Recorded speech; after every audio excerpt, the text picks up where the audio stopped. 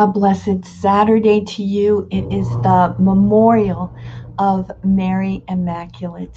Following, and Pope John Paul made this obligatory memorial, and it follows the feast, the solemnity of the Sacred Heart of Jesus.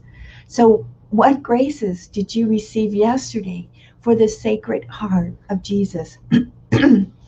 I received a great grace because my sister in law, Trina, was very sick, and she was totally incoherent on the Feast of the Sacred Heart. We asked our Lord to help her, to heal her according to his will, but please, Lord, it's your feast day. And she became coherent and she's starting to eat. So please join me in thanking our Lord, our Master, our Sacred Heart, our dear Lord, and continue to pray for her and her complete recovery. And on this feast of the Immaculate Heart of Mary, this memorial, Mary too is interceding for us to her Son to help us in our daily life, to walk with us, to keep us under her mantle. And what graces, what loved ones, what intentions will we give to her and ask her to present to her Son this day? We listen to the gospel and ask that we may ponder the word as she did. A reading from the gospel according to St. Luke. Each year, Jesus' parents went to Jerusalem for the feast of Passover. And when he was 12 years old, they went up according to festival custom. After they had completed its days, as they were returning, the boy Jesus remained behind in Jerusalem, but his parents did not know it. Thinking that he was in the caravan, they journeyed for a day and looked for him among their relatives and acquaintances. But not finding him, they returned to Jerusalem to look for him. After 3 days, they found him in the temple, sitting in the midst of the teachers, listening to them and asking them questions. And all who heard him were astounded at his understanding and his answers. When his parents saw him, they were astonished. And his mother said to him, "Son, why have you done this to us? Your father and I have been looking for you with great anxiety." And he said to them, "Why were you looking for me? Did you not know that I must be in my Father's house?" But they did not understand what he said to them.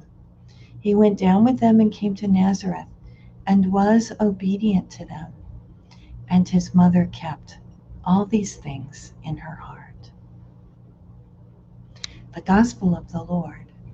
Praise to you, Lord Jesus Christ. So even Mary, our mother, the mother of Jesus Christ, she didn't always understand everything, but she said yes to the Lord. And probably at this point in her life, she renewed her yes to that angel's question. She renewed her "I am the handmaid of the Lord."